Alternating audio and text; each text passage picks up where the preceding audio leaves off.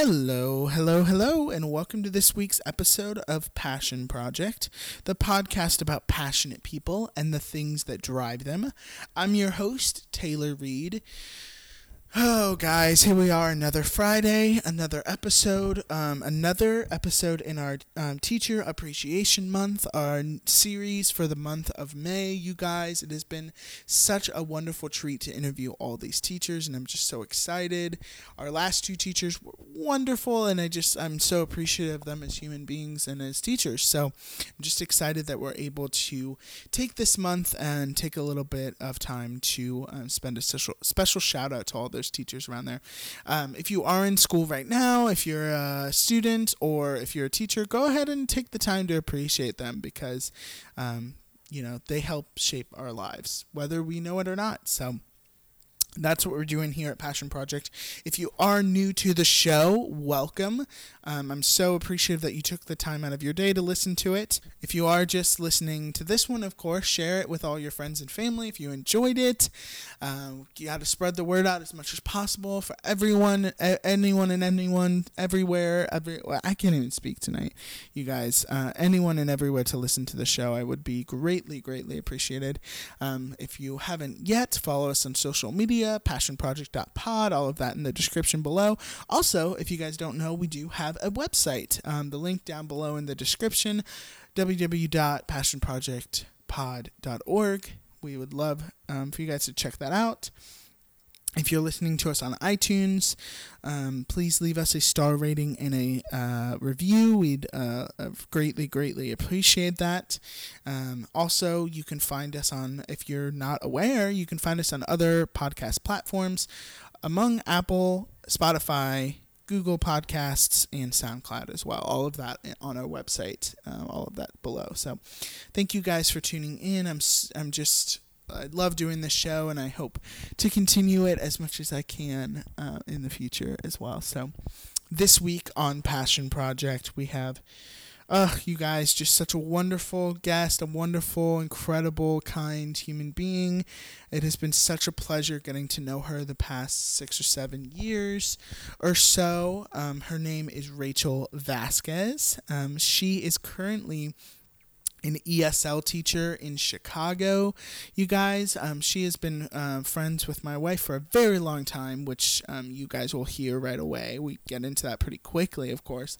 But if you don't know what an ESL teacher is, she basically teaches English to speakers of other languages that have other languages, and we get to talk about like what an ESL teacher is and what she does, but she also just has a really amazing story, and I'm just excited for you guys to hear about why she's passionate about it. So without further ado, you guys, here is episode 49. 49. We're almost there to 50. Episode 49 with Rachel Vasquez on Passion Project.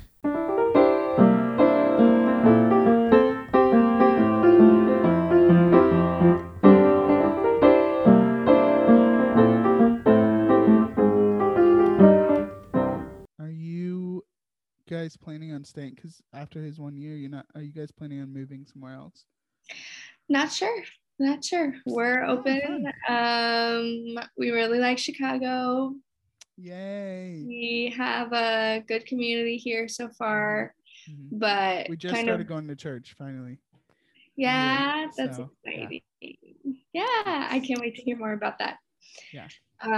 So we have a great community here. We love our church, and the people that we're with, but one of the things about living or being in school for Chevy right now is that everybody's going to go do their own thing after they graduate. So we already have friends who are moving away, different states and stuff like that. Right. So we'll see. Yeah. It is good to live like it's hard when you're in school and also like not in a point where it's like settled. It's like you're constantly having to think about like what's next. And like I think kind of a good thing for us is that like it's 4 years, so at least we can kind of just stay there, but stay in this moment for 4 years. But I think unfortunately COVID also has been like this time where we've been forced to like only think about right now. like right now, in a good and bad way. Like I feel like it's been like we can't really like I think we're starting now to like make plans for future things. Right. But last year it was like, what are we? Exactly. I guess we'll just stay home forever. Mm-hmm. But yeah, I don't know how all of that goes together, but in my brain it does. um, well, Rachel Vasquez, I'm so excited that you are able to do this and took the time to do this. Thank you so much for being on the show. Thank you for inviting me, Taylor.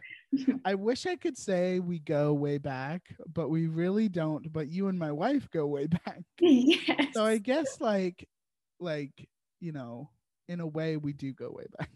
Yeah. I mean, emotionally, we go way back. Yeah. Absolutely. Mhm. Spiritually. Exactly. For those of you that don't know, Rachel and my wife, Catherine, I think it's second grade, right? First grade, we were in the Oh, same class. first grade. Mm-hmm. Yeah, because I always tell her, because my friend John, who you know, John Mm-hmm. Barry, shout out Yep. to John Barry. I've known him. We were talking a couple weeks ago. We've known each other like 18 years, Wow. which is insane. Mm-hmm. And then Kat was like, "Yeah, I think I've known Rachel like more than that." Yeah, I mean, we were 6 in first grade, Crazy. so What were 18 like? years. What were like? Do you have vivid memories of that first grade experience with her, or no? I don't. I think my memories with Catherine start when I moved into her neighborhood, which was third grade. So we were in the Okay. same class in first grade, Miss Streshley. Mm. And then I moved into her neighborhood in third grade, and I think that's when I have my Yeah. memories of her. Mm-hmm. Yeah, it's funny. I don't know if you know this about her. You probably do because you probably know more than me. But her first memory ever is like 3 years old. Um, Wow, I know, that's isn't that right. crazy? Yeah, that's And kind of every time, how Chevy, my husband, is. yeah. I don't know if I have to introduce him on here, but that he can remember from 3 years old, and I was like, I can barely remember any elementary school. It's so weird. I've talked about it before on the show about how like I don't know if it's like pictures I've seen or if it's an actual memory. Mm-hmm. And then also I have like little things here and there, but I always tell people like I don't really have that great of a memory, but I didn't like go through like there's no trauma or anything. Right. Like especially Yeah. working in mental health, I'm always like, no, I'm fine. Like I'm okay. yeah. Didn't hold on to anything. Yep. Yeah, right. All my friends are like, "Are you okay?" And I'm like, "Yeah, I'm fine. I'm fine." Wow. I feel like in every couple, there's one who has this memory, and then there's one who doesn't remember anything. Mm-hmm. And then it turns into a thing like, I remember this. And I'm like, no, I Well, actually do remember something. it's funny you say that because with Kat and I, it's like on day-to-day basis, especially while she's in school, she's Mm-hmm. only really because she just finished it's she's only really thinking about that. So even with Mm-hmm. like dates and stuff or like Huh. oh yeah, we're doing this weekend or you know whatever, it's she's like, "Wait, what do we do? Oh yeah, we scheduled that." I'm like, "Yeah. Don't you remember we talked about this like 2 months ago?" Oh my goodness. So, Yeah. Same it's thing. stuff like that is like what, but then she'll have a memory from 3 and I'm like, "Oh, Mhm. okay." Hmm. Yeah. So Yeah. great. So you know, we're I as much as I know, we met each other in college. Is we went to the same school. A lot of people for on this show. I think I've joked around how I said I think I should just name this like friends from college, because that's like all it is. Some even Mhm. like professors from because I've had professors on from college. So, um, Yeah, but you were like the guy in college. You oh, were was like I? yeah, like every time we would go to the library, you would have to say hi to like 17 of your closest friends. Yeah. Yeah, you know, I kept a running list, but it's somewhere in my head. No, I'm just kidding. But so I say all this to say that I do. I mean, we're close, but I don't know if I know much about your history. I know somewhat. So I'm excited to get into that a little bit. Mhm. Ooh. Because it's funny, even though like you've known Kat forever, it's like we only just met in college, and then of course you were in our wedding and all those fun things. Um, Unfortunately, due to COVID, I wasn't able to go to your wedding. Sorry, I know. I'm really not upset about it. Like I totally get it, but but I would have sang at your wedding. Like that's all I wanted to like. Sarah and I would have sang. I wanted you to like be the host at the reception. You should have just been there and been like telling everyone what to do. Well, Yeah. thankfully I got like a little of it out at my sister's wedding. Like I was Yeah. able to like speak a little bit, and it wasn't like, per se like in the schedule, but I took the mic and it was, I made people laugh. So that's really what matters. It was still their day, I guess. But yeah, so I'm excited to know. I think I always like to start with history and stuff, but were you born in Richmond? I was not actually. Okay, I didn't think so, because before I was thinking, I was like, I don't think she was, but please tell me things about your background. I was born in the Midwest and back here now. I was born outside of Indianapolis. Okay. And lived there until I was 5. And then my dad got a job in Virginia. So we moved there. So I Was always that a told big everybody, transition for you? I don't You remember don't remember? it. Yeah. Yeah. And I again, wasn't, going back to memories. yeah, I know. I wasn't in school before I went. So I remember like the big things like starting kindergarten and stuff like that was in Virginia. So I don't have a lot of when I was in Indiana. And honestly, I think a lot of my memories in Indiana were from visits back. Like we would go back and visit because my grandparents still live there. And so we would do things there. And I think that's most of my memories in Indiana. So I would always tell everyone I was from Richmond, from Virginia. Right. And then I moved here, and then I'm like, actually, I was born in Indiana. But like, wait, where did this come from? What is there to do in Indiana now? Okay, yes. The town that my family is from is called Plainfield. Okay. And That's pretty that just about self-explanatory. sums it up. Yeah. Plainfield there. My mom used to go corning, where you sit in the ditch on the side of the road and throw corn at cars. Except she went corning one time when she had crutches and all of her friends ditched her and the car came to a stop. Like he was angry that people were throwing corn at his car. And he was just like, not worth it. She's on crutches and just drove away. Honestly, knowing your mom now, I'm not surprised she did that. Oh yeah, absolutely. Mm-hmm. That's amazing. And like, what else are you gonna do? I guess in like a small town, country town, like, yeah.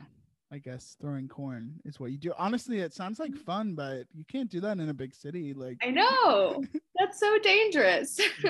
I don't think I was ever had the adventurous spirit that my mom had. Well, also, I mean, listen, it was a different time too. Like, there was no phones. There was no like. I'm sure her parents weren't thinking about her as much as our parents were. I mean that in the best way possible. Yes. But you know exactly. Oh yeah, there was so much other things to do and worry about and think about. That's so funny because I feel like some people, like I'm gonna venture to say most Americans don't even know where Indiana is. And which I guess is a shame. I don't know. I've never been there, so yeah. There's not much to do, and I really didn't appreciate it as a child because all of our vacations, like we didn't travel. Our vacations were to visit our grandparents, which was great that they still live 10 minutes from each other. Like my mom's mom and my dad's parents, they live not too far from each other. So both your parents are from there? Yeah. Yeah. Yeah, both of my parents are from there, grew up not too far from each So other. that was probably a big transition for them to move to Virginia. Oh yeah. Oh yeah, I bet it was. My mom said that she was always the homebody who wanted to be close to home, was really close with Right. her parents, with her mom, and wanted to be close. And then she ended up being the like child that was farthest away, which was hard for her. Right. But yeah, I think we had Mm-hmm. a different childhood because of it. And I think it helped us to connect better with the church family because we didn't have family close by. Right. And that was like our family growing up, was our church family, and we had a great one. And Kat ended up actually going to our church, being part of that. Well, speaking of like Richmond and friends, like I guess Virginia and Richmond like really shaped like who you are. Like, do you think about that sometimes, of like how, because really living, I guess I wonder if even sometimes I'll talk to military kids or even missionary kids, and because they move around a lot, and I wonder, they never really feel this sense of like a city really raising them. But did you feel like Richmond really did, like that was the place you, like, obviously it was the place you grew up in, but like, do you look back and you're like, oh yeah, I guess it, like that city did raise me? Yeah, I think just the opportunities and even the diversity in Richmond is way different than it would have been in Plainfield, Indiana. Like, honestly. Like, imagine how different your life would have been too. Yes. Like, Yes, absolutely.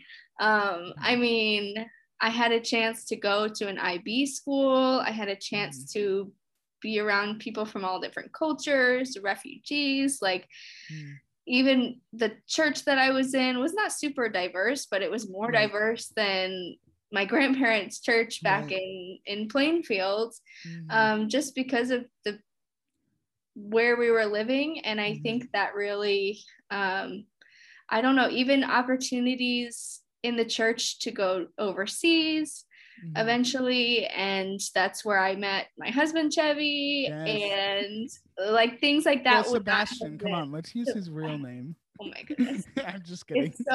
It's so formal for me to use Sebastian, but moving here, Seb. I mean, he does not like that. I think I don't like that for him. Well, it's funny. I equate it now to La La Land because that's who Ryan Gosling's, which I mean, maybe that's a bad thing. But. So things like that would not have been opportunities that I would have had in growing up where my parents grew up, and they didn't have those opportunities. And so I think it was just really cool that I was able to have that just because of where we lived, even though it wasn't the most comfortable thing for my parents, or even moving 3 kids across the country away from grandparents. Was your sister born already? Yes, my sister was 3. Okay. I was 5 and my brother was 7. Okay. Do you remember it at all, or have you guys talked about it, like your brother saying that it was a bit hard for him? I don't remember, honestly, if we even talked about it. I remember my sister having a hard time with it, just not in more of an emotional sense, but more of a, like, she didn't know that we were far away. Right. She kept asking to go over to her friend's house and like wanting to play with them. And then my mom was like, no, we're not there anymore. Right. We can drive however many hours, but she didn't get it. She was like, why do they keep saying no, that I can't hang out with my friend? And well, there's definitely a sense of when you're younger, like not knowing how much time, like things like time is so just not knowing any sense of time. Like, oh yeah, an hour to a kid is probably like, 5 hours. And or whatever. And 15 minutes can sometimes, if a kid has a big imagination, 15 minutes can seem like an hour, but oh yeah. It definitely. Yeah. I mean, it's interesting too, as we've gotten older, of like looking back and looking back on like where you grew up and like how you say like those opportunities that Richmond provided for you, like you don't really think about that growing up. Like how much did you think Right. about that? It was just like what you knew. Um, Yeah. so I think that's interesting and fascinating. Of course, like you said, it just there's so many factors to your story that what I know that like if you had not done this one thing, like you wouldn't be where you are today. Hmm. Yeah. Exactly. And growing up in Richmond is one of them. I mean, obviously it's so out of your control when you're a kid, like Right. you were just moved there, but it's just so like, what if your parents had moved again? Like, how Mhm. crazy would that have been? It's so really, it's just really cool. I'm constantly thankful that I grew up in Richmond. Like every day, I'm like, "Ah, I loved that city, and like I loved the experiences that I got to have, and I just hope, as much as I love the city that you're in and the city, which is Chicago, in case we haven't said already, an incredible city. And I love the city I'm in too, but there's something about Richmond. I don't know. Maybe it's just we're biased. I don't know. It has so many memories tied to it. And Yeah. you Yeah. know, it really Yeah. does. Yeah. And I guess it's that, it's also like nostalgia too. It's like looking back and being like, oh, there's so many things that happened there. I want to talk about being a middle child because my sister, obviously my sister's a middle child, but she like really acts like the oldest child. Yes. And I think we've talked about this, how it's similar, right? In your family. Yeah. Did you feel like any of those like middle child like tropes, I guess, or like tendencies, or what was your like dynamic like with your siblings? Um, I do, I feel like in terms of personality, I was always more of the bossy one than and kind of took on that like I'm in charge, I know what to do, I'll tell you what to do. Mm-hmm. Mm-hmm. Um and even though I was the middle child, I was just more, I don't know, would would do that. I think the one middle child thing that I really connect with and really experience Mm-hmm. was more not even to do with like specifically just being the middle child, but my family. Right. Is that my brother, when he was born with something called hydrocephalus, which Mm-hmm. is fluid around the brain. And so he had to have a lot of surgeries on his head to put Mm-hmm. something called a shunt in. And so he spent a lot of time, even up until I think his last surgery that he had was in fourth grade, in the hospital. Mm-hmm. Like I remember he spent a birthday there. He would spend like Right. a couple days or a week there. And my sister as well. My sister in first grade was not doing well in school and was diagnosed with dyslexia and had to be pulled out and had a Mm-hmm. private tutor and Mm-hmm. figuring out how to learn and stuff like that. And me, I was a little bit more, didn't have those needs, was a little bit Mm-hmm. more independent, was able to do my work by myself. My mom even remembers like I never asked for help or needed help with Mm-hmm. homework even. And so me being more self-sufficient, I guess you would Mm-hmm. say, not obviously not self-sufficient at 7, 8 years old, but You were like cooking all the meals. I'm going to the grocery store, guys. Yeah, yeah. Bye. You're like driving your siblings places at 7. But yeah, feeling that like, oh, they have the attention and I don't Mm-hmm. have as much Mm-hmm. attention, which I didn't need as much attention, but definitely feeling that like, oh, they get Yeah. all the attention, except it was like not the attention that you want. Like, Right. oh, Right. I remember he would get lots of stuffed animals when he was in the hospital, and I Mm-hmm. was like, Mm-hmm. why? I want to break something. Like, I want to go Mm-hmm. to the hospital so I can get Mm-hmm. some toys because he gets the toys in the hospital. And Mm-hmm. then my sister was pulled out of school, so she got to be homeschooled for almost a year. And I was like, she gets to go to the grocery store with mom, and like she gets to go hang out with mom all Mm-hmm. day and be at home, and I have to go to school. Like, Mm-hmm. Mm-hmm. why is that? Yeah. Yeah. Unfair to Yeah. Yeah. Well, we should say too, you have an older brother and a younger sister, Mhm. if we didn't mention that.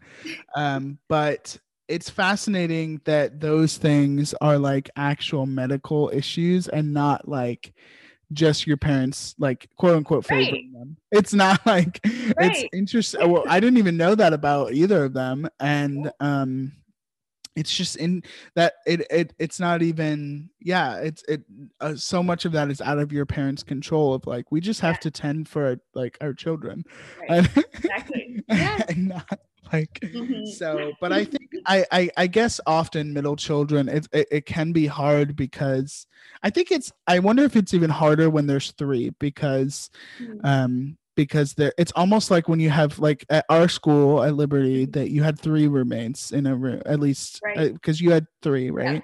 Yep. Hmm. So it's always when there's always three, there's always two that are like best friends forever, and then the third one is like what about me? And when there's always an uneven number, which is why I've told Kat I want four children. Not really, but Hmm. um no. When there's Let's get three, into that. yeah, right. We can dissect that later. When there's three, it's like the oldest, at least in your case, I could see like the oldest. I mean, it's different because it was a medical thing Right. too, but like the oldest is like, oh, firstborn, like we have to take care of them as much as possible. Maybe like there's pressure and responsibility on a firstborn, of course. And then the middle child, okay, well, obviously we have to show that we love this one just as much as the second. And then the third is like, well, baby of the family, like we have Right. to. And then I could see how the middle one could get forgotten. Hmm. Yeah. Yeah.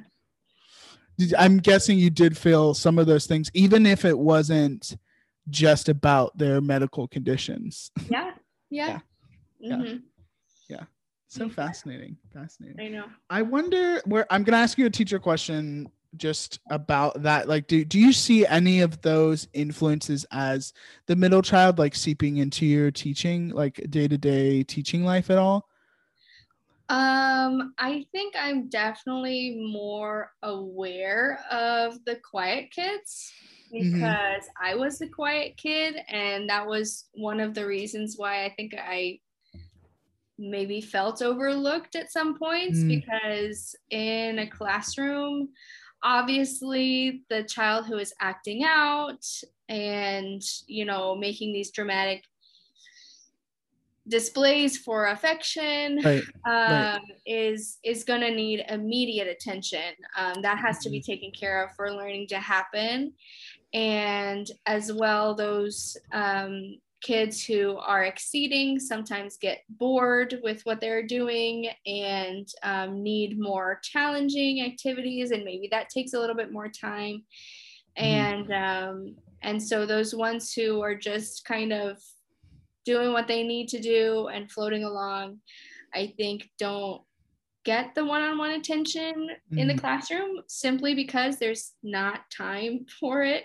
Mm-hmm. Um, but so one of the things that I love that I do is because I pull out groups for ESL, Right. I'm able to pull out some of those kids and they feel special. They feel like Mm. they're in a special group. They get to go with Miss Vasquez. We get to go to my room. They'll get their Which sticker. honestly, like best last name ever. I just gotta say, like it's such a great last name. Anyway, continue. I love it. My coworkers have just now started to pronounce my name correctly. Hmm. They Hmm. called me Vasquez all year. And I was like, I'm not, I have to, I've never had to really correct people with my last name because my Right. maiden name was Rob and it was Yeah. pretty easy to pronounce and spell. Hmm. So I I've guess you never could say really, robe, but no, I got that maybe like twice, but Mhm. in all my years, like, Yeah. wasn't really a problem. I did want to ask. I did want to say. I think it's great that provide that for those kids that you work with. Obviously, we're going to get into like what you do specifically and all of that.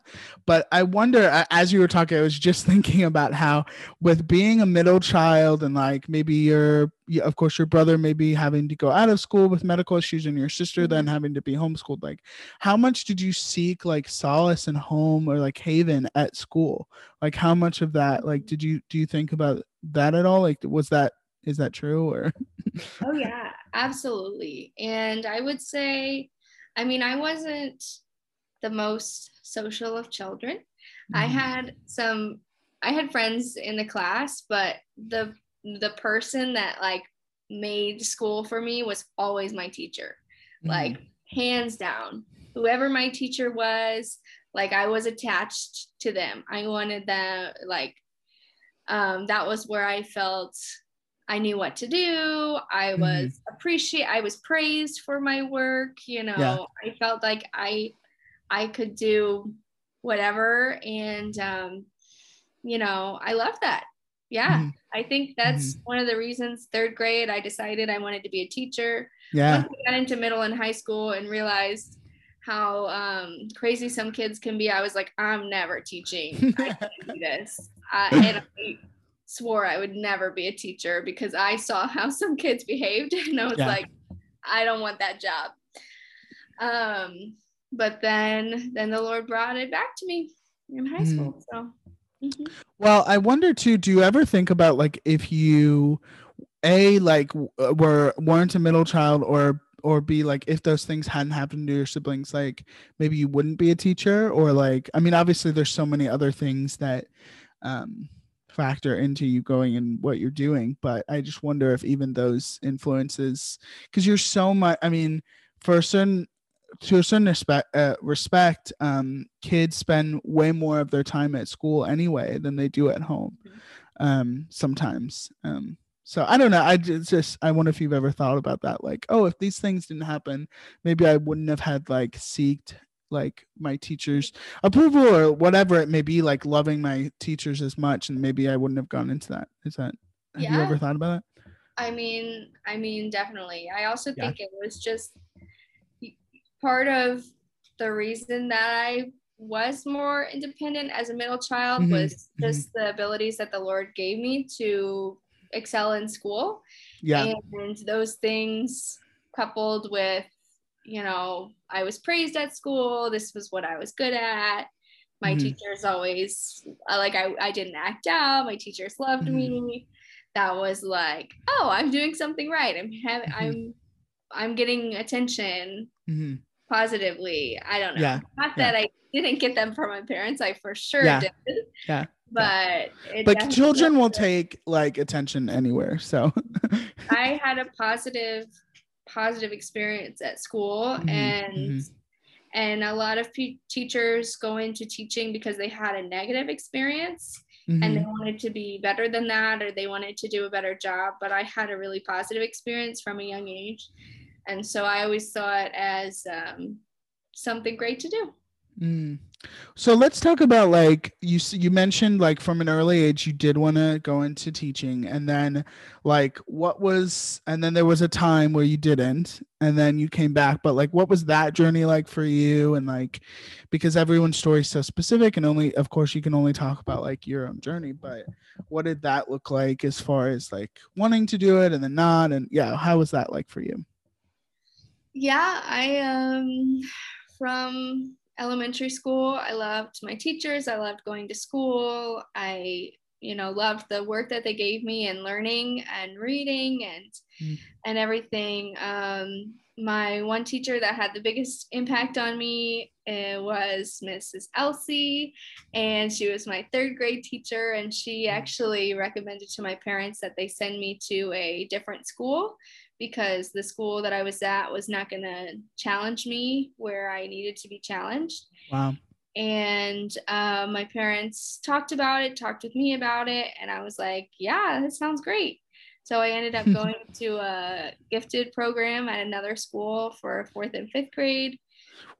Oh, for fourth and fifth. Absolutely. Okay. For fourth and fifth grade. Well, Yes. I thought you were gonna say it was during third, so I was gonna say how much did you miss Miss Elsie, but then it was Oh after. yeah, So yeah, yeah. It yeah, was for yeah.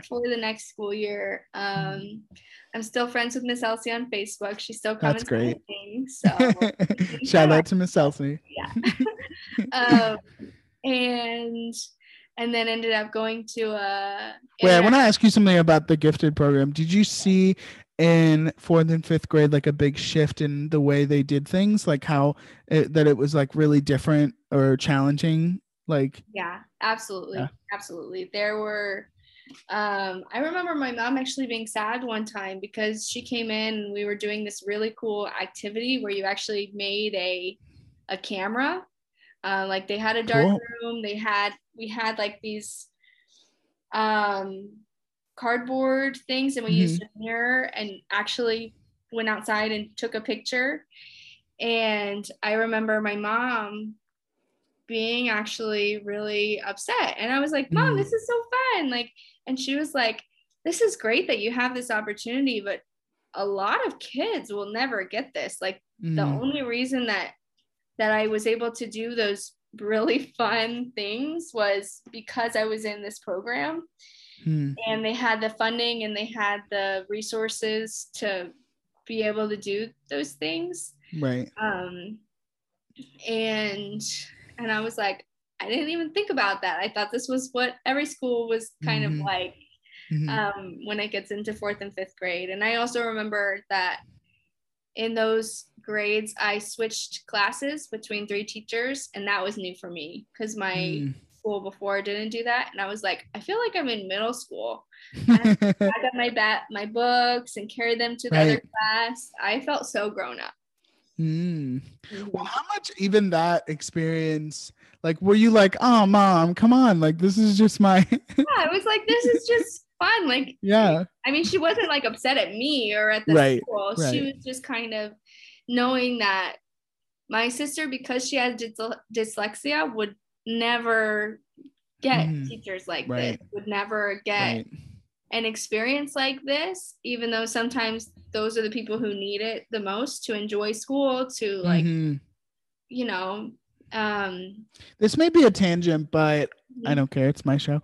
Uh, do you feel like things like that are changing in school? I don't know how much you can speak to that, but like, do you think like opportunities like that, not even that specifically, but maybe for people, because I guess that was early 2000s for you, so I don't know how much has changed as far as special. We actually the first 2 weeks ago, the first episode of this month, we did have a special ed teacher on, but I just wonder how, if you've noticed how, if a shift in that in the last, since you've been in elementary. a shift in like access to these things.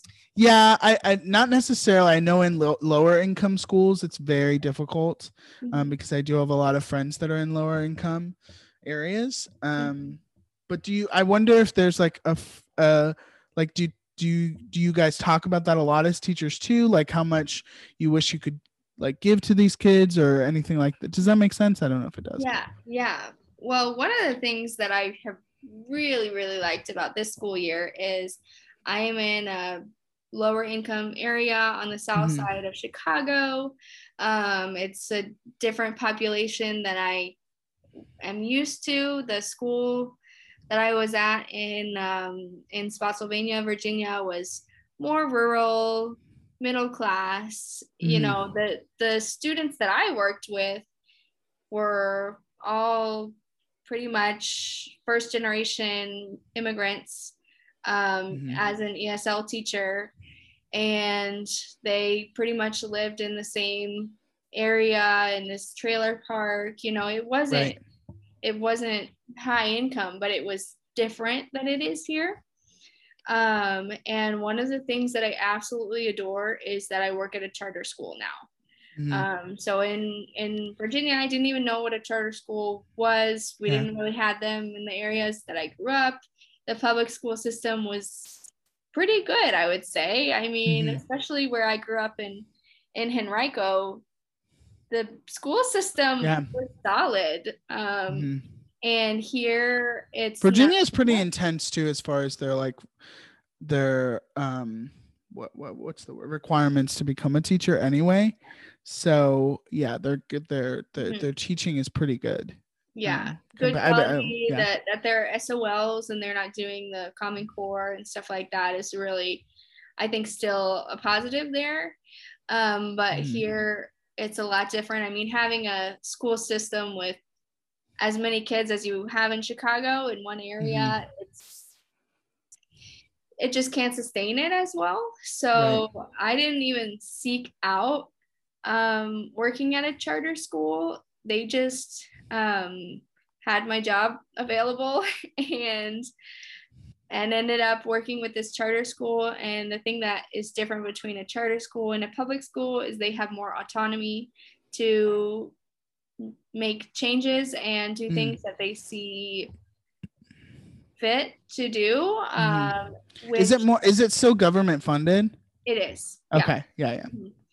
But we can use a different curriculum and have different schedule and everything like that, which during this year of the pandemic has been absolutely incredible. Like they're being able to have autonomy and not relying on whatever Chicago Public Schools decides. Chicago Public Schools actually decided to go back a little bit earlier, and a lot of people were getting sick and stuff like that, and our school was like, no, we're going to wait off for a little bit and continue virtually. And they told us in November that we were going to be virtual until February at least, which I know a lot of schools, public schools, were back and forth, like hybrid, virtual. Oh no, too many people are getting sick. We have to go back. And I don't know when we're going to go back in person. I'm not sure.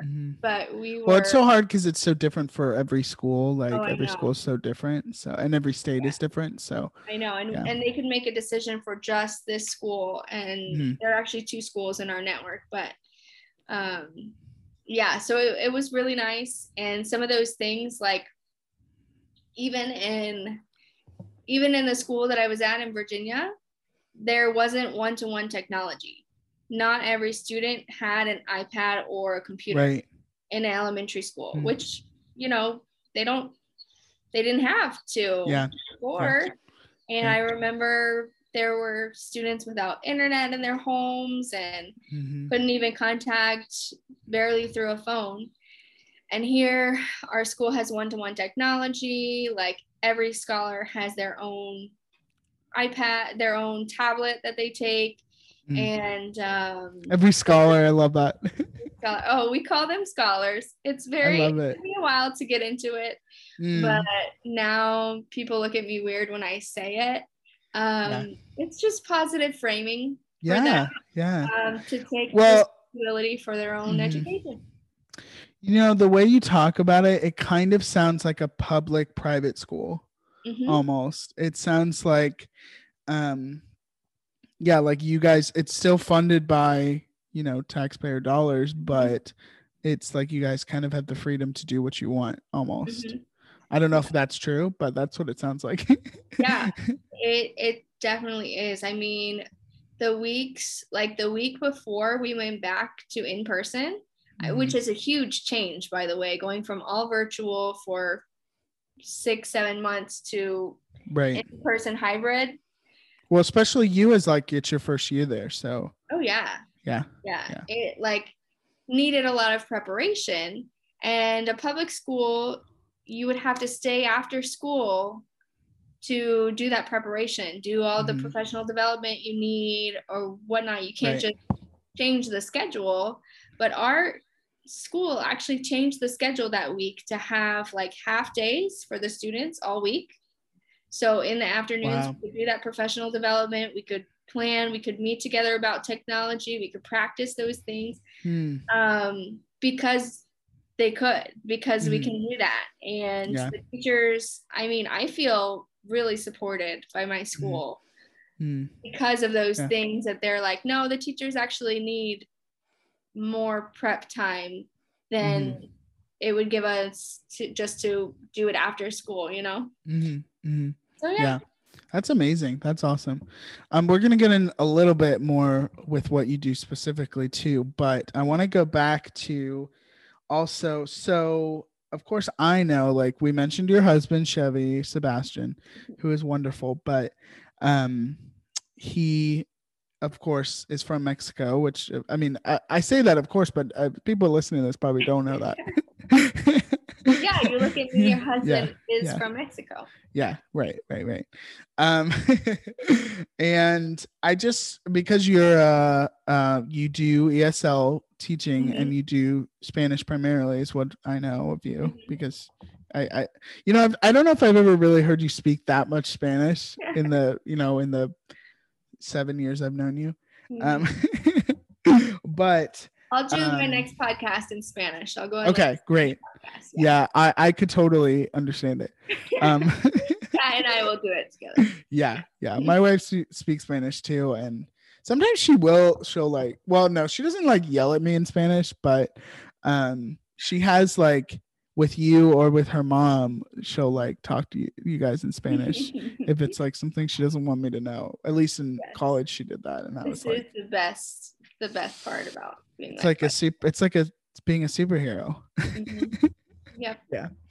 Well, I just because you know, in preparing for this and so much what I do to prepare for this, which is like, you know, not that much, but I did think about it a little bit in that, because when you first went to Mexico when you were like 13 or 16. Okay, look, see, I didn't even know that. Debbie was 13. right. See, I knew there was a 13 somewhere. Yep. Yeah. Is that like how much, like if you had not gone to Mexico, like would you even be doing ESL now? Like would that be a thing if that had happened? Like just like, I don't know, in preparing for this, I was just thinking about how many things like have led up to like what you're doing now, and that's probably like a huge influence in the sense of, yes, you met your husband, like that is a huge thing, and also just like a crazy story that we could go off on also, but because this is, you know, about your job, we're going to talk about that, but also just like how if it's crazy that like that one trip like literally changed like what you're doing. It's crazy. Yeah. I mean, first of all, just to premise it, it's all the Lord. The Lord knew. Yeah. Like, it wasn't a coincidence. It wasn't, you know, it was all orchestrated by the Lord. But yeah, I would not be where I am today without that first trip to Mexico. I would not. I mean, which I assume you went with your church. I did. I went with my church, and my church went with a mission board. So there were like in the group, there were a bunch of other churches from all over that were there. And I ended up just randomly getting on a team for teaching English. There were a bunch of teams. Oh, wow. One of the teams was doing a sports camp, and that's actually the one that Chevy translated for.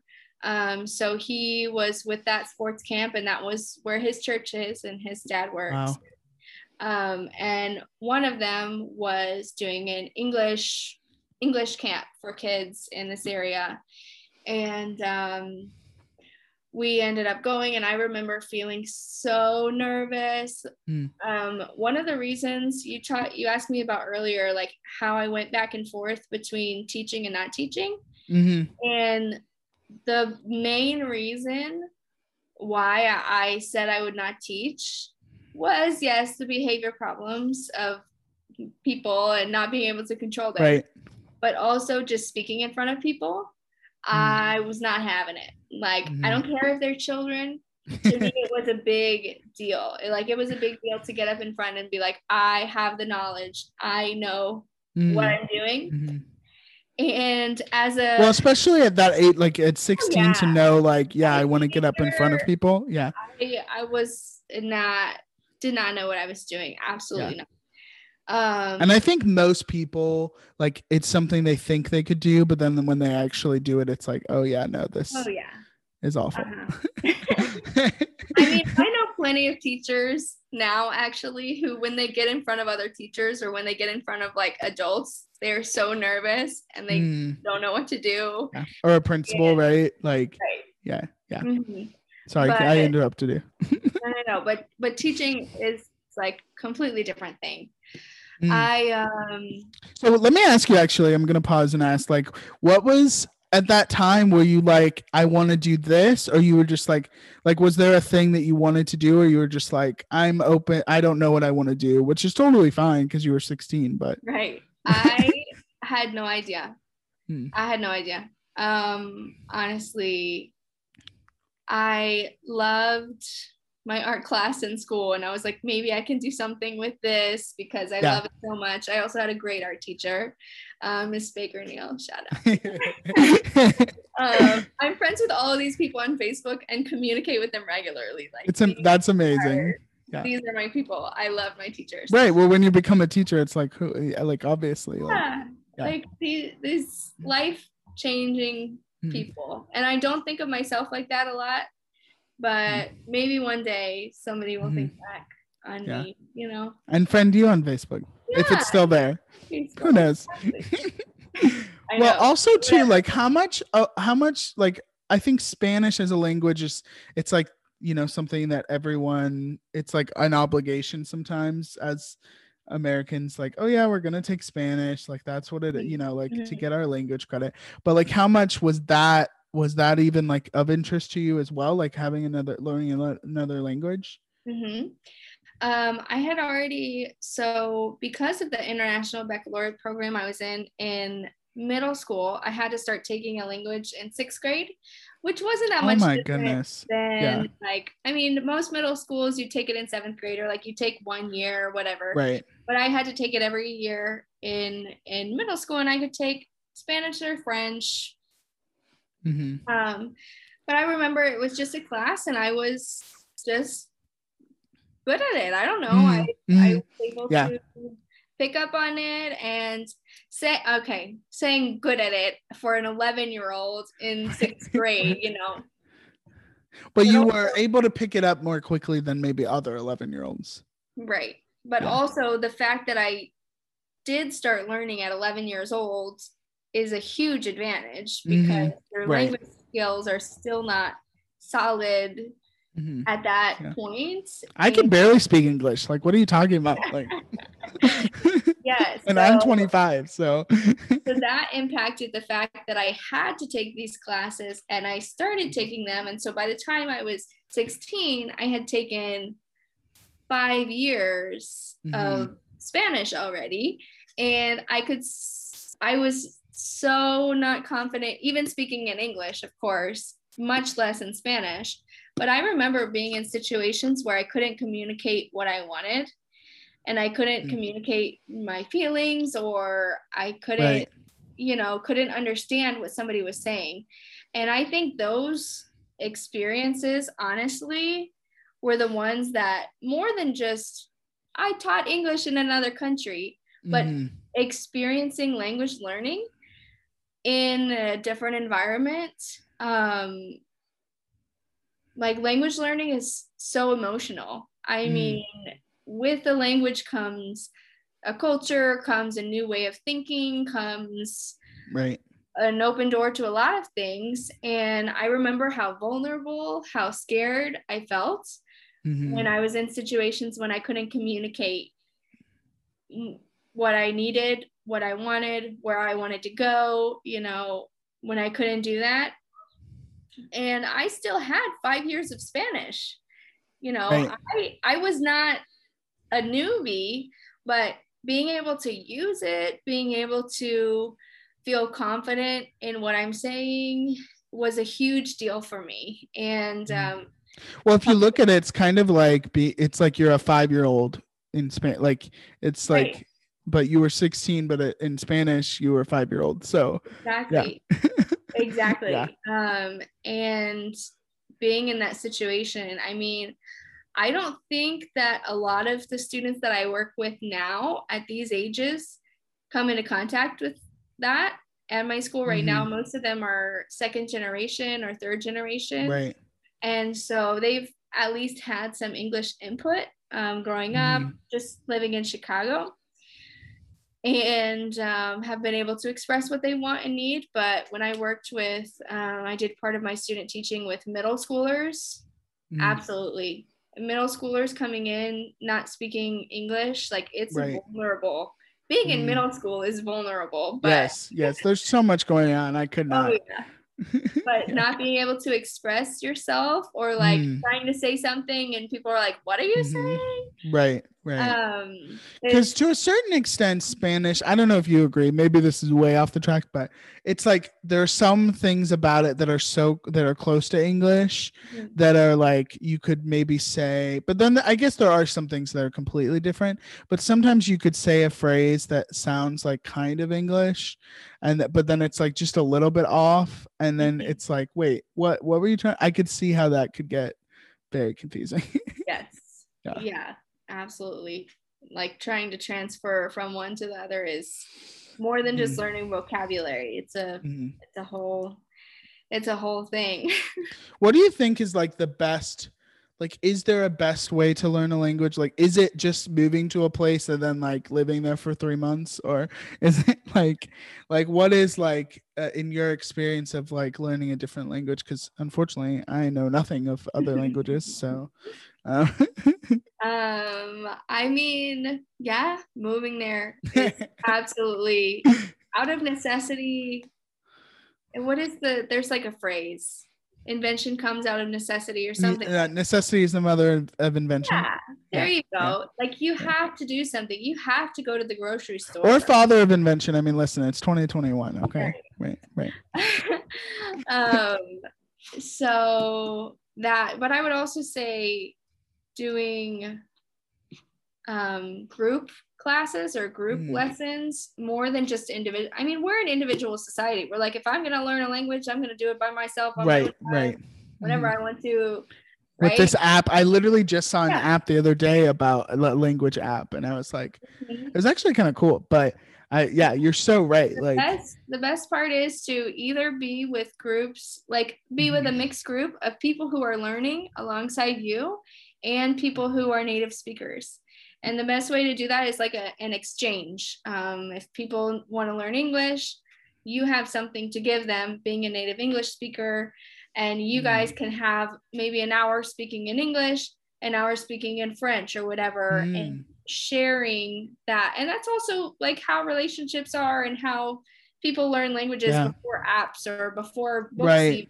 You would just be there, and we actually did some of those things like that in Mexico. I haven't seen anything exactly like that here in the US, but I mean, Facebook, there's probably groups of people who speak a language or like, you know. I'm sure. Yeah. Is that something you remember even on that first trip of like, oh, this is vital to learn for learning another language, of like having that back and forth of kind of community almost? Yeah. The one thing that I would say that changed in my language learning on that first trip was me saying, I'm not going to get anywhere if I don't try. Right. Because I had the knowledge, I had the book smarts, I could write a page, I could write a paper in Spanish. But if I'm gonna have that like emotional block, I'm not gonna get there with my speaking and being able to communicate. And it was kind of like, it's more than just a skill that I have, it's a relationship tool. And if I just am reading and writing, I'm not going to have that relationship with the people here in Mexico. I'm not going to have that relationship with the people at home. Right. And the friendships that I made on that first trip. So, well, to a certain extent, like how much had come easy to you before, like in your life, in school, in whatever, not that that's, I mean, Mhm. in the sense of like, not that you didn't work hard, but like it just like you were independent, like all these things that you were saying, like it Right. was like you did well, like teachers Mhm. praise you, like all these things, and then you're like, oh wait, this is a thing I do enjoy, but I also do have to work at it, like Yeah. Yeah, exactly. yeah. I Mhm. wonder too, like, and I think automatically you, being married does this to you. I'm sure you've learned, but Mhm. also being married to someone that is not from America, like how much you've had to think about other cultures and like learn from. I mean, obviously, specifically Hispanic Mexican culture of um, just like how just like getting outside of yourself as an Mhm. American and like learning about like how much. When did you value that like automatically on the first trip, or was it later that you kind of learned that of like, oh, this is important to me? Because from me Mhm. knowing you, I know that's Mhm. important to you. Yeah. Um, what I would say, so my family before I took this trip had never been outside of the US, Mm-hmm. had interacted with people of different cultures occasionally, Mm-hmm. but it wasn't something that I grew up around. It was something that maybe I was around at school, but I mean, pretty eh, from Plainfield, Indiana. So Mm-hmm. Right, right, pretty, right. pretty sheltered. And Pretty I would white say that, is yeah, what I'll say. yeah, I'll say it. yeah, that's where we're at. So I would say the first trip that I took, I was infatuated. I was like, Mm, this is so exciting. Everything they do is great.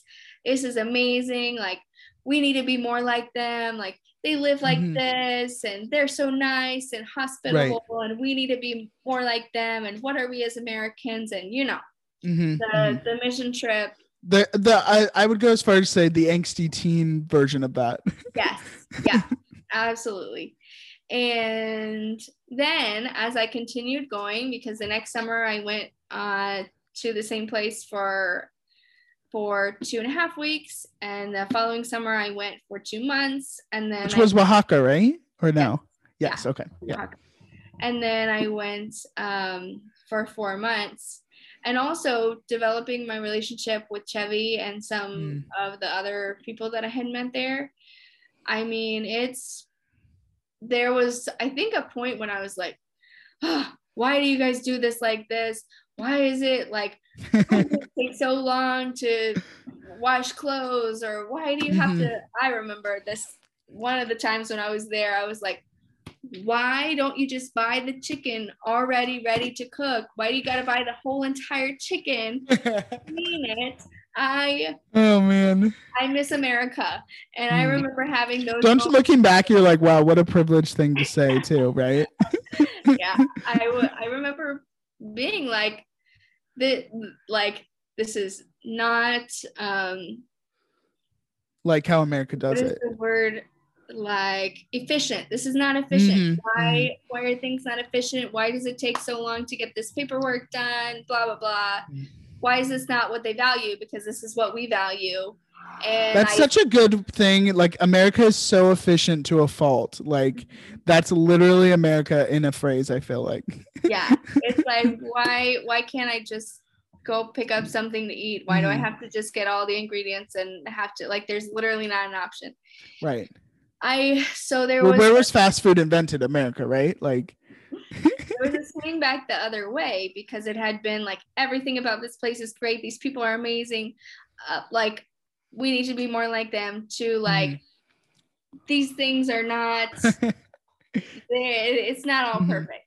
uh, Right. and now I think I've come back to the middle, and Chevy and I are both walk that line of, there are some things about American culture that are not beneficial, and Mm. there are some things about Mexican culture that is not beneficial to our walk with the Lord, to our Mm. relationship with each other, to our community, and not just beneficial. Like, there are some things that, it's not a right or wrong. It's just Mm. two different ways of looking at it.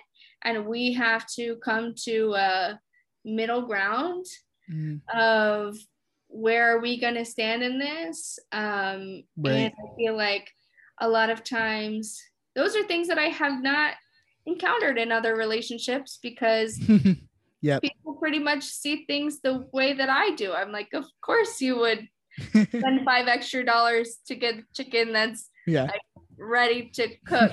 I mean, like, Is Chevy going to get chickens in Chicago? Like, he would. He for sure would. yeah, I would not. and like cut it in your kitchen, and Oh yeah, my goodness. yeah, yeah. Yeah. So that's one of the things that we've had to. It's tough, you know. Marriage is Yeah. tough. Figuring Yeah. out those things, even if you're from the same cultures. Right. I was gonna say, like, even like Kat and I grew up in the same town. We grew up, our families were very similar, but I mean, we're completely different people. So that is of a, but you know, like we've had people on here, like my cousin and her husband are American and Canadian. Like even that is completely different. But I mean, more similar than I'd say probably you and Chevy. But I look at it as someone that, I mean, of course, with everything that with the civil rights and Black Lives Matter movement that happened last year, like just thinking about, I'm just so much more aware of just like thinking about other cultures and like getting outside of my like white bubble of everything. And also I look at it, and I mean this in the nicest way possible, of like, I feel it's such a blessing for you to like experience that. And it's like I will never, I mean, I love my wife and I'm so glad I married her, but I will never get to know a different culture, a different thing. And obviously that was my choice of just that intimately, and know that, and obviously I can do as much educating and research that I can, but I don't know, I think it's just so awesome and so cool. I'm sure there are days where you don't feel that because you are married. But and marriage is a lot of work, as we've said.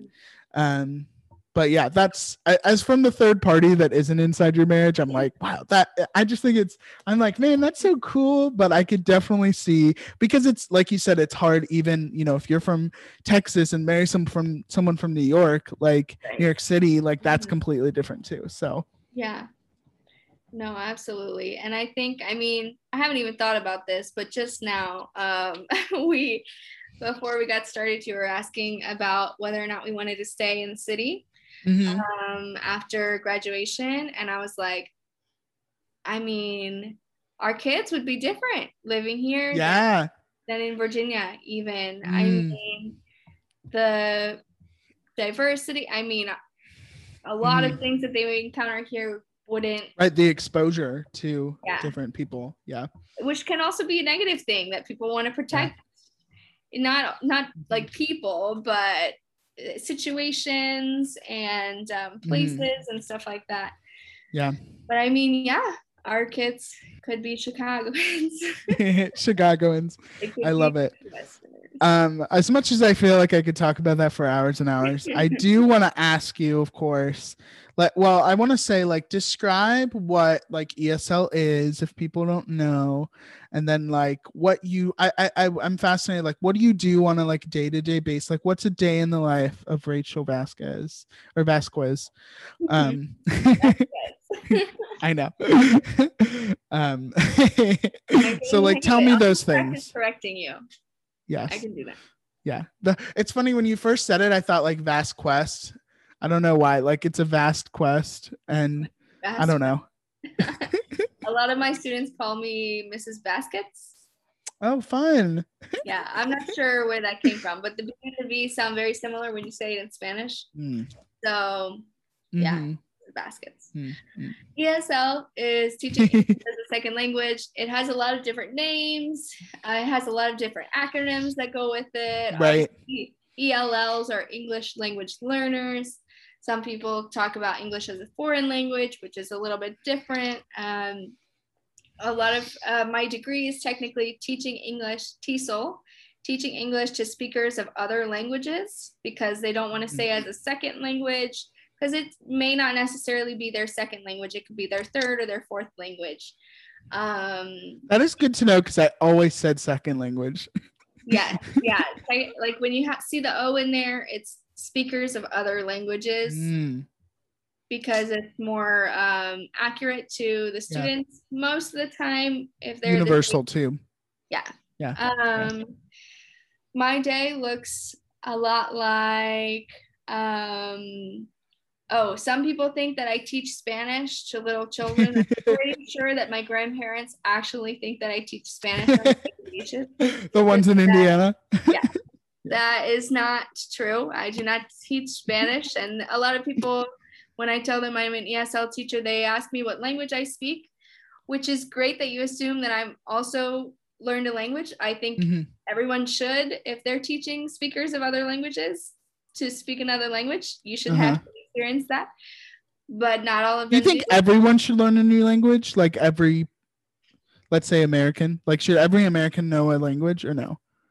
I mean, if you don't come into contact with people who speak this language, if you don't have any reason to use it, you're gonna forget it. I mean, maybe plan a trip to visit and learn some words, learn how to say some phrases. But if you're living in Plainfield, Indiana, you have to speak Russian because you're not going to come into contact with anybody who speaks Russian. Right. And then you're going to have all of this. And it's more of, people think of it as a skill, and it's not a skill. It's a relational tool that you can use to connect with other people. And maybe you're going to make a pen pal or like talk to someone on Facebook from another country. Great, then you have a reason to learn the language. But if you don't, I mean, use that time to invest in other things that help your community, that can help you connect with people. Yeah. I love that. I wanted to know your opinion. Yes. I do speak Spanish, but I don't teach Spanish. I do speak Spanish occasionally with my students, the beginner levels who need that directions in Spanish, but we mostly just speak in English. At this school, I work with guided reading usually. So I pull out scholars into my classroom and we have a reading group, and we talk. I add more things in there that they need to know about vocabulary they might not be sure about, pronunciation, and some other things that they have gaps in because of their language knowledge. And then we take tests. We're actually testing these weeks, this past week and next week. Wow. And do you work with a specific age range, or? I do. I work with kindergarten through second grade. Okay. So yeah, I see about 50 kids. And you only work with kids that speak with Spanish? That's just at this school. So where I worked in Virginia, the students who spoke Spanish were maybe about like 35% of the ESL population I worked with. There was a large Afghani refugee population who spoke Farsi. And I had some from Saudi Arabia and Egypt who spoke Arabic. I had some from different places in South America. But also the population there, because it's closer to DC, probably that. Yeah, the population was very different. At this school specifically, all of my language learners did originally, their home language is Spanish. Do most of them speak Spanish in the home or no? This is actually very sad. Is that some of the kiddos cannot speak Spanish, and they hear Spanish and they can understand Spanish, but they respond in English, and their parents some of the times cannot speak English back to them. So they can understand each other, but they can't communicate directly with each other very well, which is kind of sad. I like them to be able to keep their home language as well. I don't want to. This is a moral dilemma in my job sometimes is you don't want to emphasize English over the other language. You want to include English so that they're able to succeed in school, but not at the expense of their home language. And what that really comes down to is the families. The families will decide if they want to continue teaching them how to read and write and be literate in Spanish or not, because that's not something that we can do, there are schools that have bilingual programs, and I would Right. maybe love to do that one day. But well, it's funny because I had a friend in high school, Natalia. I think you know her or knew of her. Do you remember her? Or yes. Which they spoke Spanish in the home, and I remember her telling me one day, like I think we were just hanging out, and she was texting her mom, and I was like, oh, do you? And she texted her mom in Spanish too. Which I don't know why that specifically. I was like, oh, duh. Like obviously you speak Spanish to your mom in the house, but then like for some reason the texting part, I was like, wait, how difficult must that be? That like if you're texting your friend, you're texting in English, and then if you're texting your mom, like hey or whatever, like you're texting in Spanish. Like that's so. I mean, I guess she was just used to it, but in my brain, I was like, oh my gosh. Yeah, you have to be literate in both languages, which is tough. Yeah. So tell me about a day in the life of what you do.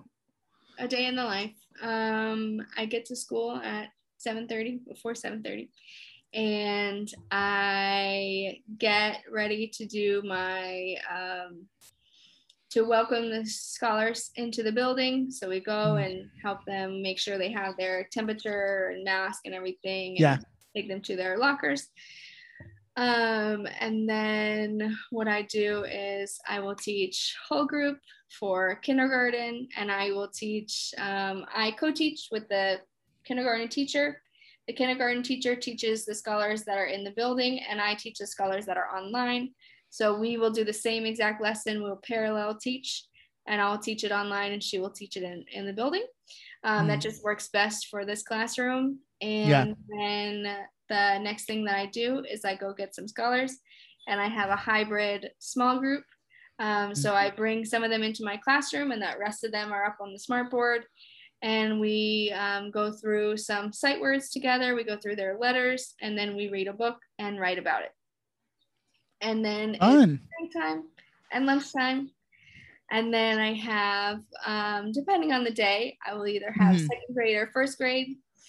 And with second grade, I will push into the classroom, and I will monitor the students that are in person while we do a lesson. And sometimes I'll teach with the teacher depending on which day it is. Some lessons are virtual and some of them are in person. And then I have a first grade small group. So I go out and I pull my scholars who are in the building. I have my scholars who are online, and we have a hybrid small group. And then your day is done?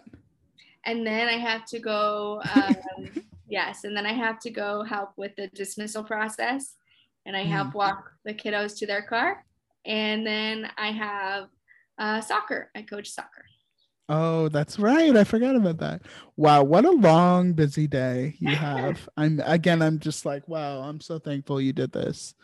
I did want to ask, and this we may have already talked about this, so excuse me if we have, but what are like big misconceptions about like ESL teachers, or like things that you've kind of come in common? Obviously, you talked about your grandparents like thinking you teach Spanish, but yes, some people think I teach Spanish. Other people, even teachers, are like, you're just a reading teacher, like a reading specialist. And I'm like, that's not what I do. There's actually like specific things that that a language learner needs that is not just for a low reader or something like that.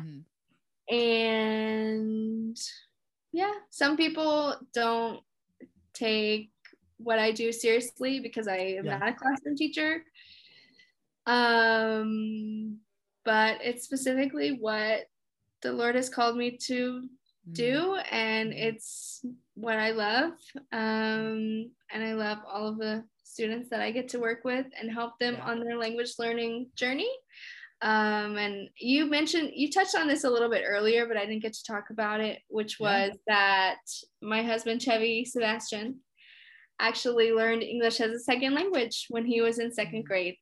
And he remembers being at school and being on the playground and not being able to play with the kids because they couldn't understand what he was saying. Right. And then he remembers his teacher that he had, Miss Rodriguez, his ESL teacher, who helped him to learn English. And the Wow. hope is that one day my kiddos can grow up to be, I mean, the man that my husband is, or do whatever, have those opportunities open to them because of English. Yeah. Oh, that's so awesome. Yeah. So awesome. Before we get to some fun teacher questions about teaching, I want to ask what kind of, like, I always like to ask people, like, what advice you would give to people that maybe it's just like general teaching, if teaching in general, or I mean, you can even get a specific of like what advice you would give to people that are looking into ESL. I think it is a very specific track of teaching. So Right. what have you kind of seen in your experience so far of like advice you would give to people? I would say don't pigeonhole yourself into, I need to be this classroom teacher, I need to be this bubbly personality and have this in the classroom, because honestly, classroom teachers do make up the majority of the school, but they're not, I would say they're only like 70%. There are plenty of other teachers. There are speech language pathologists. There are counselors, social workers, ESL teachers, reading specialists, so many other people who work in a school who do not have the same job as a classroom teacher. And when I was actually studying in college, I was like, I wonder if I should just study to be a classroom teacher. And I was having panic attacks about it. I was like, I can't do that. 30 kids in the classroom all day long for a whole year. Like, right. I don't know if I can do that. I don't think I have the stamina, just even the personality for that. And I still don't think I do. I still think I'm exactly where I need to be. Even special education looks different. Everything looks different when you're in it. So don't be like, I can't be a teacher because I can't be XYZ, because I don't want to do this, because I don't want to work with kids or whatever.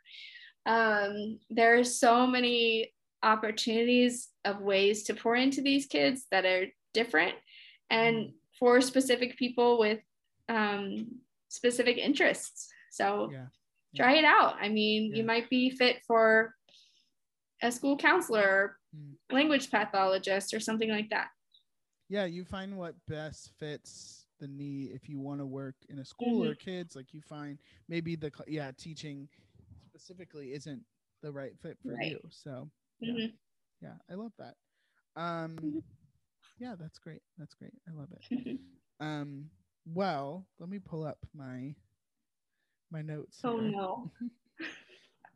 So, excuse me. I've been telling people that, like, it technically is like a lightning round, but you can take as long as you want to answer the questions. I promise they're like fun. They're like fun and light. Okay. They're not like hard at all. They're very I have fun. the reflexes of a potato. I am not like on my feet. Well, listen, everyone loves potatoes. I don't know anyone that does. Like, they're so versatile. I really think if I was any like food, I would be a potato, because how many things can you make into it? Like everyone mashed loves potatoes, them. French fries, baked and they're potatoes. Natural. Yes, and God made them. So I know. Yeah. So the first one, Rachel Vasquez, is, what is your best funny kid story? So like interaction with a kid during your job, or like in even student teaching. I guess you had experience with that too. So what do you have any fun stories about? Okay, I would say a fun story from this year that comes to mind is obviously the scholars were at home, and some of the scholars were unsupervised while they were doing school online. This is fine. But one of them had some chickens who lived in her house. And every time and Chevy went over there and oh my goodness. Every time we would do our brain break, the kids have these little brain breaks where we do a little dance or whatever for a minute or two to get back on track of where we're going, she would ask if she could bring Nugget. And Nugget was the name of her chicken. And so she would just hold her chicken and she would just dance with her chicken. Yes, her chicken's name was Nugget. And because what does she have? Chicken nuggets. So what is she gonna name? Right. We're not sure where Nugget is now, but no, maybe she in her belly. Maybe who even knows? I know. And she would dance with Nugget every day. Nugget became Chicken Nugget. Yes, chicken. Yeah. Nugget the chicken. Yeah. And it That's was a great just story. the cutest thing. But did you have that moment of like, am I gonna laugh out loud, or am I gonna allow a chicken to be in my classroom? Yeah. Who can even tell? Like during this pandemic, I don't know. Sure, bring your chicken. Are you gonna teach that chicken English? Like, right? Who knows? She did want to bring it for the whole class, and I was like, no, this is where I draw the line. Nugget can only come for our brain breaks. Yeah. Okay, so I think that's wise. Wise. I don't know if you've had this experience yet, but what's the best Christmas present you've ever been given? I don't know if you've Christmas had that present. Yet. Yeah. This is another thing that's very sad about not being a classroom teacher is you don't get the presents. Yes. So you haven't gotten anything yet, or any type of present? No. Bummer. I do remember. So I got some presents in Virginia when I was teaching. This school is a different population, and they don't like, that's not very common for them to bring gifts for their teachers, even their classroom teachers. But I remember I had this one kiddo who was a little bit obsessed with me. He was very upset when he found out. He was a first grader, Manuel. He was very upset when he found out that I was engaged to be married to my now husband, because he was like wanted to marry me. But for Valentine's Day, he got me a little rose thing. So cute. It's really cute. And you brought it home to Chevy and said, you have competition. Yeah. That's awesome. He was really adorable. What's one thing you think your students would be surprised to find out about you? Or excuse me, your scholars. My scholars surprised to find out about me. Yeah. I'm pretty open with my scholars. They know I have a cat. So I think they would be surprised to know that it's totally fine if you don't have an answer. I don't think there's anything surprising about me. They know that I'm married. They know that I moved here from another place. They know that I have a sister and a brother. I'm not one of those teachers who's like, you don't know me. I'm like, yeah, so I was hanging out with my Yeah. Here's a picture of my husband. I think they would be surprised to know where I live. Because it's not, I mean, it's still in Chicago where they're at, but it's way different than living like downtown. And I think they would be like, what? People live there? Like, you live there? Because a lot of them come down here to visit and walk around the river and everything. But yeah, they would probably be surprised to know where I live. Cool. I love that. These are some would you rather questions. These are some last three. These are some 3 would you rathers. Would you rather have a staff meeting every day or only get 1 school break a year? Oh my goodness. A staff meeting every day. Yeah. It would be quick. There's not that many things to tell the staff. It would just be quick every day. Yeah, it would be hello and Rachel brought donuts and that's it. Would you rather, and you definitely touched about this, so I'm excited to see what you say. Would you rather have a class of 15 kids with all the worst behavioral issues or have a class of 50 kids?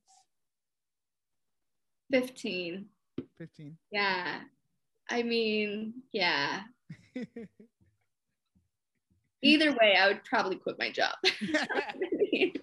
I would not be teaching much longer. Yeah. I think you could do it. I mean, maybe, I don't know. Maybe just 1 year? I don't know. Yeah. Would you, then this is the last one. Would you rather always have someone available to take over your classroom so you can go to the bathroom, or have someone available to do your grading and paperwork? Oh, see, this is different. This is actually one of the reasons that I love my job, is because I don't have scholars in my classroom all day long. So I can go to the bathroom when I want. Right. Not when they're in the class, but like on my way to pick them up or drop them off, Mm-hmm. I can go to the bathroom. Yeah. And also, I don't have to do grades. Right. So you So get the best of both. You get both. I have both of those things right now. Yeah. So, I do have paperwork, but it's different. Yeah. I will accept that, and I think it's great. I mean, maybe one of the reasons why you went into it. It definitely is a perk. Yeah. Awesome. Well, of course, all the listeners know, getting to the end here, we've come to the end, Rachel. Can you believe it? Like, so sad. I truly thought in my mind, there's no way I can talk for an hour and a half. No way. You make it so easy, Tay. Thanks. Well, of course, all the listeners know that every episode I ask each guest 2 questions at the end of the show. And first one being, Rachel Vasquez, if I was able to hand you a blank check and say, use this towards your passion, how would you use that? I had an answer that I thought up of, but then I decided I would change it right before this. And great. I think that it would be to further my education. I think I would like to, I've always been interested in dually identified scholars. So scholars who are students who are ESL and also special ed. That's what I would do probably, is do more research and education to meet them where they're at. Oh, that's awesome. Can I ask what the other thing was? The other thing was that the money would be for my church, because I'm really passionate about my church and how they're involved in the community. And so that's my other passion, is my church. Yeah. Awesome. And secondly, of course, and I also answer this question, so if you don't have one right away, I can also answer it. And I actually did think of one this time. Sometimes I have trouble thinking of it, but what is something that you're loving right now? Because I love to end the show on like a positive note, send people maybe with a recommendation or whatever, but what is something that you're loving right now?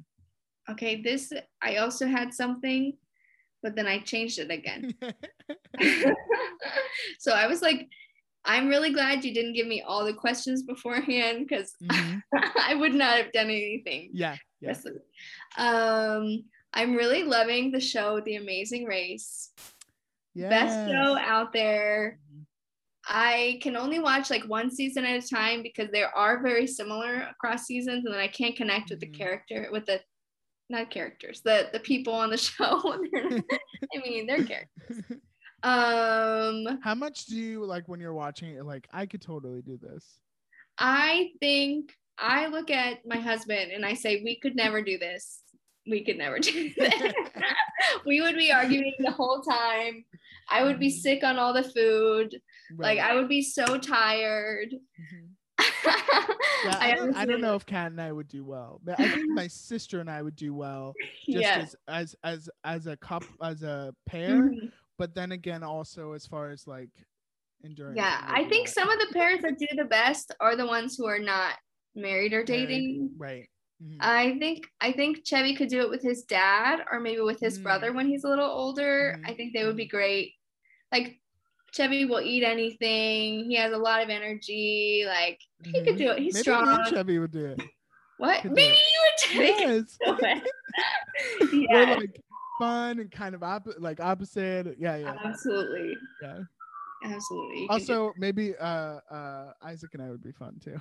I think that would be good. Is this gonna get back into the conversation of who would you take overseas? Yeah, right. Who would you take on The Amazing Race? Yeah. Not my wife. No, she's not in the Maybe room. Kat and I could go together. Yeah, I could see that. Yeah, we could You've do known it. each other for so long that. I know. Yeah. Anything else that you're loving or?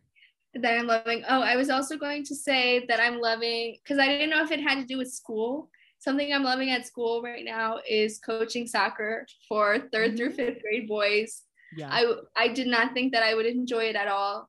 And these boys are like so sweet. They're literally like so sweet. I love them.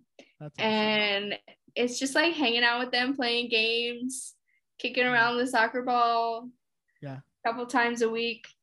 It's amazing. Yeah. I don't know what I was scared about. I mean, good on you for putting yourself out there and doing that, because like, I would not have done it if the PE teacher was not very persistent, but he is very persistent and was like, you can do it. Like, you're so able to do this. And I was like, maybe I am. Like, isn't it funny how some people, and even if that was a lie in his head, not that it was, right, but like how some people can bring stuff out of you that you can't see in yourself. Like, absolutely. Yep. Exactly. Even if they're like, even if in his head it's like, we just need a soccer coach. Like, it's like I will ask anyone. Rock will do at this point. Yeah. What's your thing that you're loving? So I thought about this on the way home and the drive home. Okay. Well, first of all, the first one's a little bit silly. I also have two. I have been making a breakfast burrito for myself this past week. And it is, honest to goodness, like the best thing I have ever eaten in the morning. It is so good. And honestly, people like, you have breakfast burritos at restaurants and it's like, oh, I can never do that. It is like the easiest thing to make in ever. You guys should totally try it. I have sausage. I cook that beforehand, and then I have black beans or pinto beans in it. And I put some spices on the beans, and I cook all that beforehand. And then in the morning I cook my eggs, and then I warm up the beans and the meat. And then I put it all in a shell and I wrap it all up with cheese. And then I put the tortilla on the skillet, and then I fry the tortilla. And then I cut it, and it's just been like this week. I've been like, oh, last week I did a breakfast quesadilla and it was okay, but this week the breakfast burrito is gonna be staying. Wow. No, now Chevy's gonna listen to this and he's gonna be like, make me a breakfast burrito. Chevy can do it. Come on, he can do it. That chicken and he can do it. Yeah. So I'm loving that. And I'm also loving, like, it's such an old man answer, but like the weather. I'm also loving, like, my wife and I are both vaccinated. We have a lot of friends that are vaccinated, so we've been able to like hang out with a lot of our friends. Like, we had a game night last night, and like things like that. It's just like so incredible to like get back to normal. And like, I had my first client the other day that we were both vaccinated, and my company is letting us, if we're vaccinated, we don't have to wear a mask during the session. So even that, I was like, this is so weird and strange, but it's just like incredible to like be able to breathe again. And also just like be around people and be safe. And also, so I'm loving all of that. Yay, that's exciting. Yeah. You know what I've been thinking this whole time, Rachel, is that you kind of are giving me and people will see in the photo I'll post, like Miss Frizzle vibes with your outfit today. And like, it's incredible. That's me. Miss Frizzle. Your inspiration. Well, for those of you in Chicago, in the Chicago area, Rachel will totally, take you out and take you on the river. And her husband will like teach you how to skin a chicken. Not that like we always have to bring it back to that, but like, why not? Another callback. And I've been like, sure. You would I know you love meeting new people, so exactly. Thank you again for being on the show. If people do, I don't know if you want, but if people want to follow you anywhere, or I know Chevy is taking pictures. Debbie Do you does take wanna pictures share of where people can follow me. you at all? And Facebook. Sorry, And I have I'm only laughing because of her face. For listeners at home. I have Instagram that I don't know Yeah, what my Instagram is right now. No, it's totally I fine. don't I put know. this on you. I should have studied for that one. You should have told me. You get a C minus. Know what your Instagram is. Yeah. I'm not sure. It's okay. Well, thank you again. I love you, and I'm Thank so you, appreciative Tay. you did this. No, For everyone listening, of course, go and follow Passion Project on Facebook, Twitter, and Instagram. passionproject.pod. All of that in the description below. Also, if you're listening on iTunes, leave us a review and comment below and all of that. We'd love to hear from you guys. Thank you again. Lovely to talk to you, and we just inspiring. We're this month we're doing Teacher Appreciation Month, so we appreciate you as a teacher. Yes, we at Passion Project. Okay, jeez. Yes. I appreciate you as I'm just so used to saying we. I don't know why. You should. It's just like the royal we. Yeah, the royal we. Exactly. Yeah. It's a my show is like basically as royal as the royals. Yeah. So exactly. Yeah. Well, thanks again, and we will see you guys next time. Bye.